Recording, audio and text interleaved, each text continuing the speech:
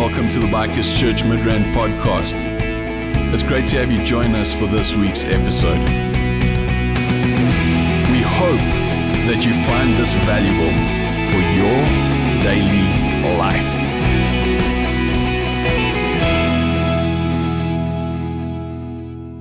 Welcome, and thank you for joining us today.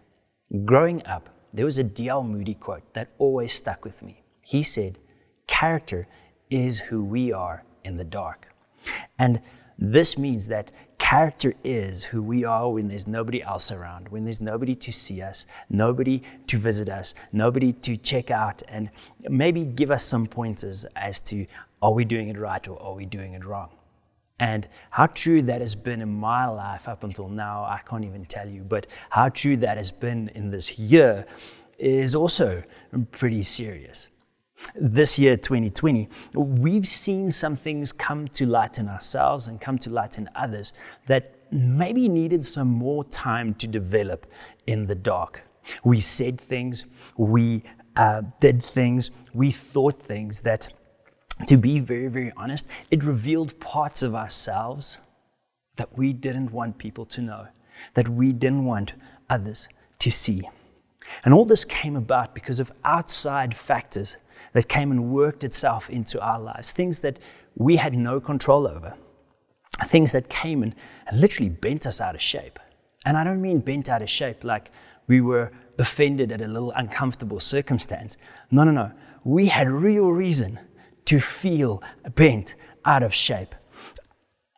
We had these constant negative reminders of what was happening around us, of how bad things were around us. These reminders came from the news, it came from the media, it came over your telephone. Man, it even came from that old lady standing in the queue at the supermarket. We had our value tested, and we had our value questioned by the people around us, by, once again, people who had very interesting ideas of what it means to be sick. Hey, you had your value tested by the people at work when you got that pay cut, when they told you that you only need to work 3 days a week, when you started wondering whether they still need you at work. We had our relationships really, really stressed and really, really tested because sometimes we spend too much time together during lockdowns. And sometimes we spend too much time apart because of the same thing. And all of this made us look for meaning and purpose in all the crisis, trying to figure out, what does this mean? Where do I fit in all of this? We faced some real storms.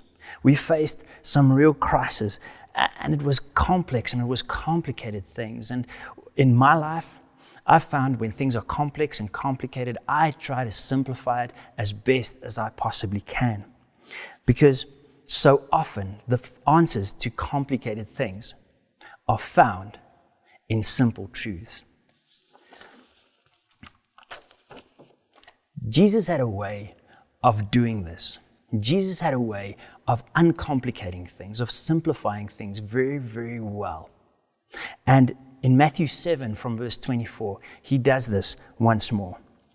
It says the following: "Anyone who listens to my teaching and follows it is like a wise person who builds a house on solid rock. Though the rain comes in torrents, and the floodwaters rise, and the winds beat against that house, it won't collapse, because it is built on bedrock. But anyone who hears my teaching and doesn't obey it is foolish, like a person who builds a house on the sand. When the rains and floods come, and the winds beat against that house, it will collapse with a mighty crash." When Jesus was finished saying these things, the crowds were amazed at his teaching, for he taught with real authority, quite unlike the teachers of the religious law. Now, I'll be very honest.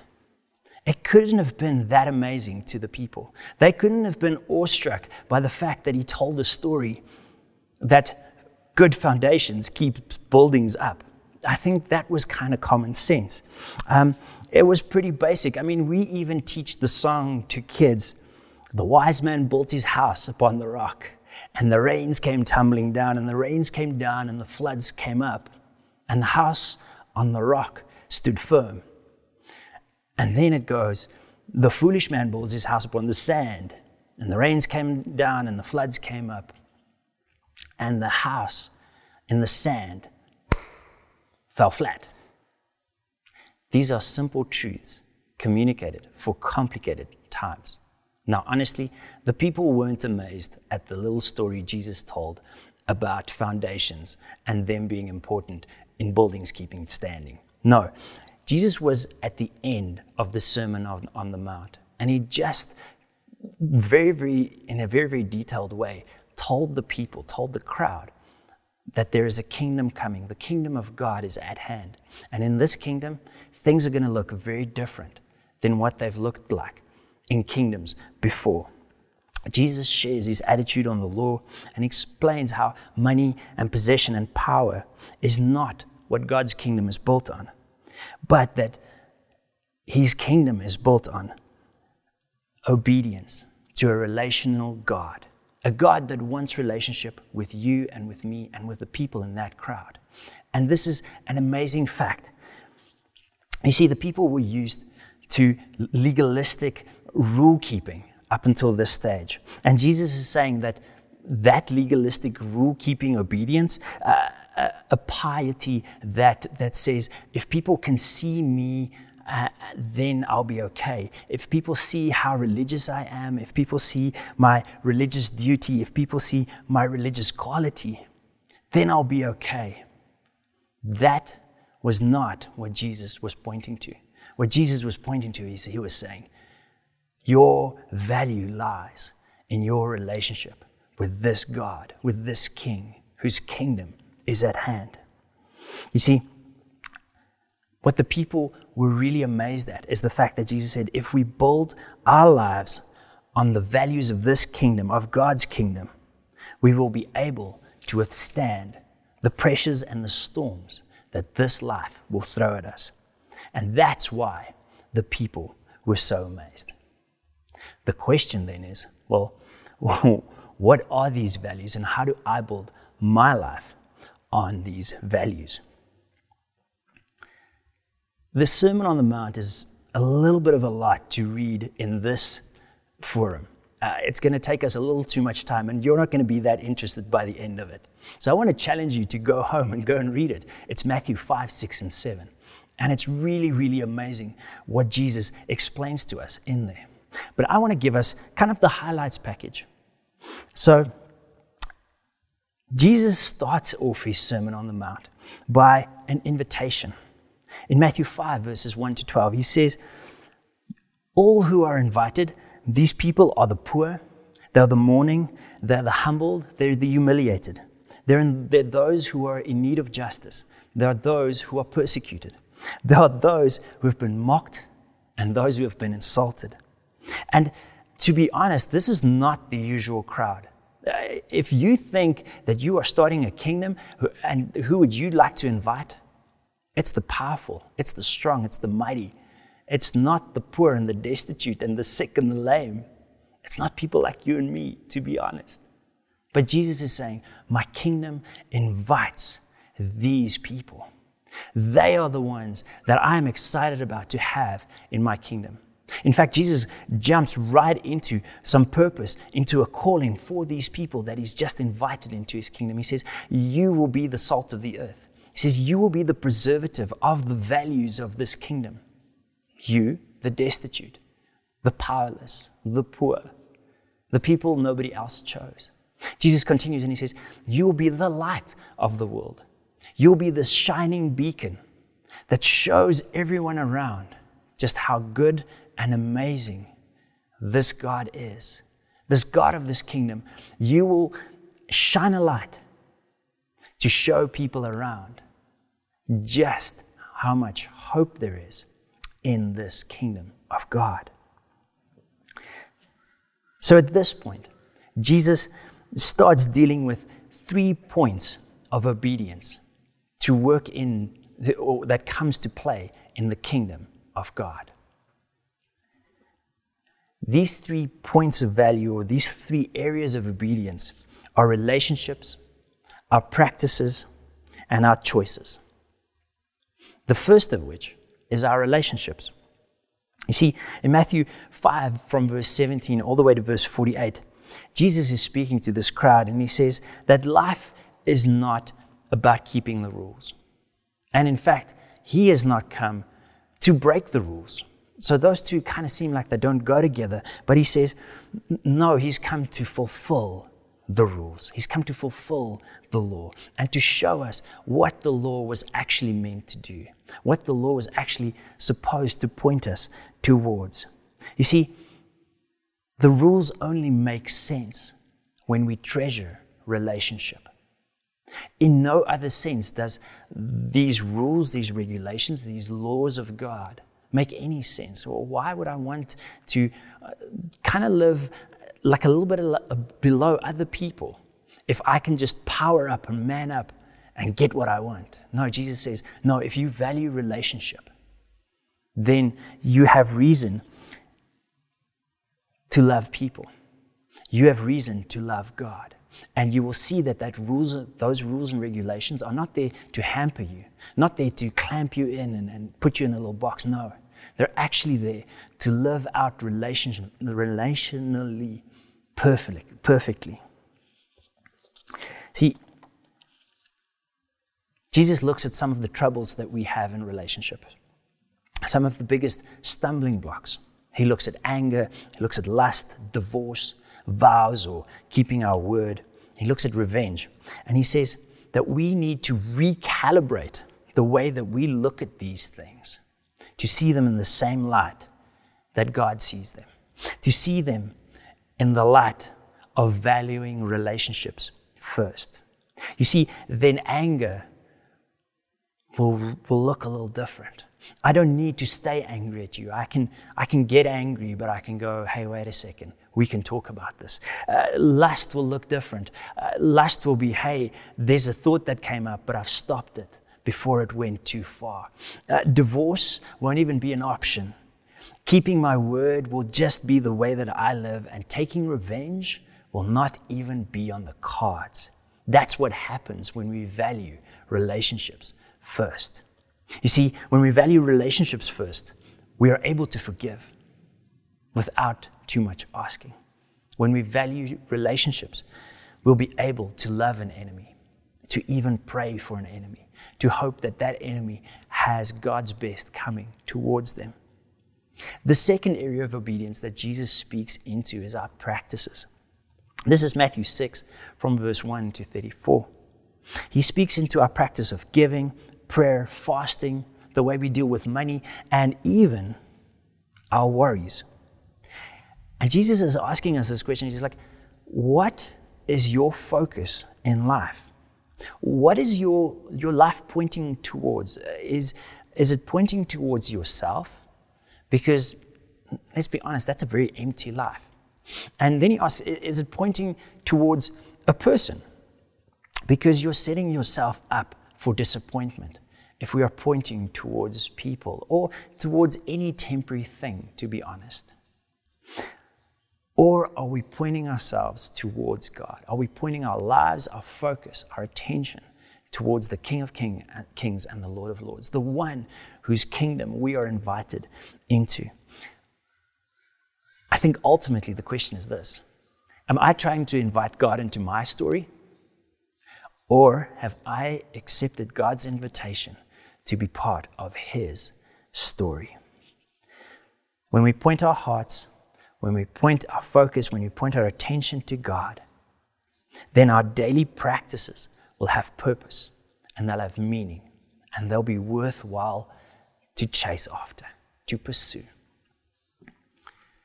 The third area of obedience that Jesus speaks into is the area of our choices. That's Matthew 7 from verse 1 to 20. And in this area, Jesus says to us that there's going to be big life choices that we're going to have to make, big life and death decisions that will point us in one direction or in another. But accompanying those big decisions that we're going to make a few times in life, there's going to be hundreds of small incremental changes and incremental decisions that we're going to make on a daily basis.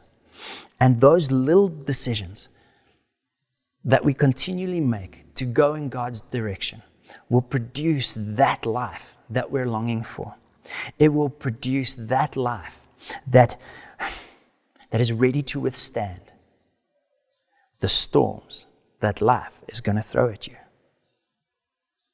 Now, if we look back at our two boulders, if we look back at what they saw and what they both got the advice. They both got the truth. They both got the teaching.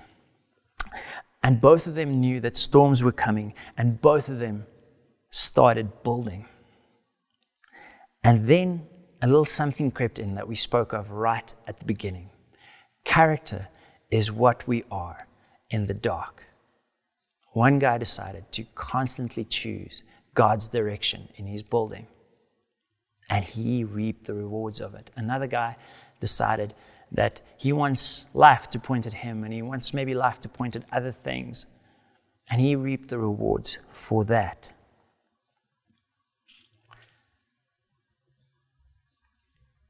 When nobody knows, when nobody's looking, when there's no prizes for making the right decision, when there's no reward for making the tough choices, that's when we're building on the solid rock that is Jesus.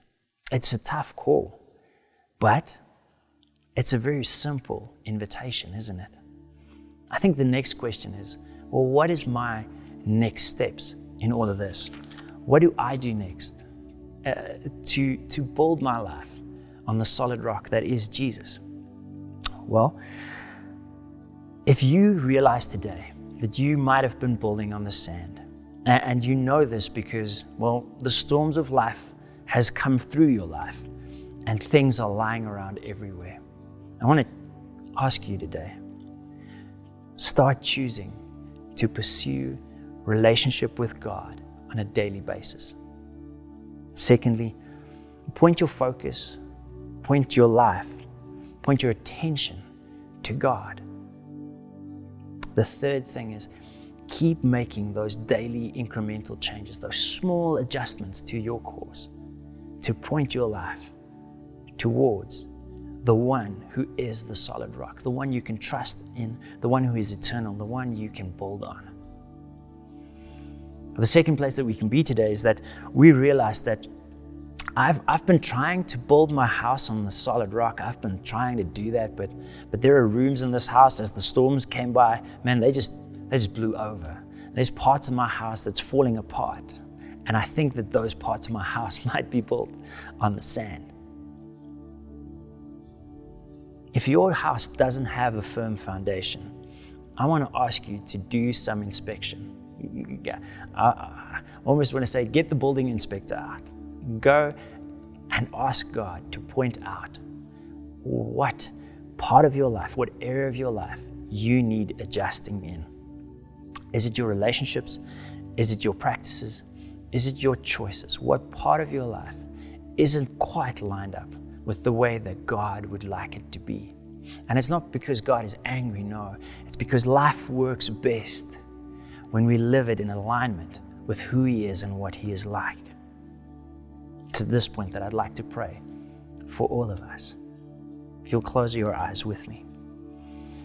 Father God, it's so often hard to live this life and to know the right from the wrong. Lord, it's so often like that character develops in the dark, Lord, but it's hard to be in the dark, and it's hard to be alone, and it's hard to keep ourselves accountable when we're in those spaces. Lord, I want to ask you, especially in those unmentioned, unnoticed times, Lord, that you will give us the strength, the focus, the endurance to look at you, to follow you, to focus on you, Lord.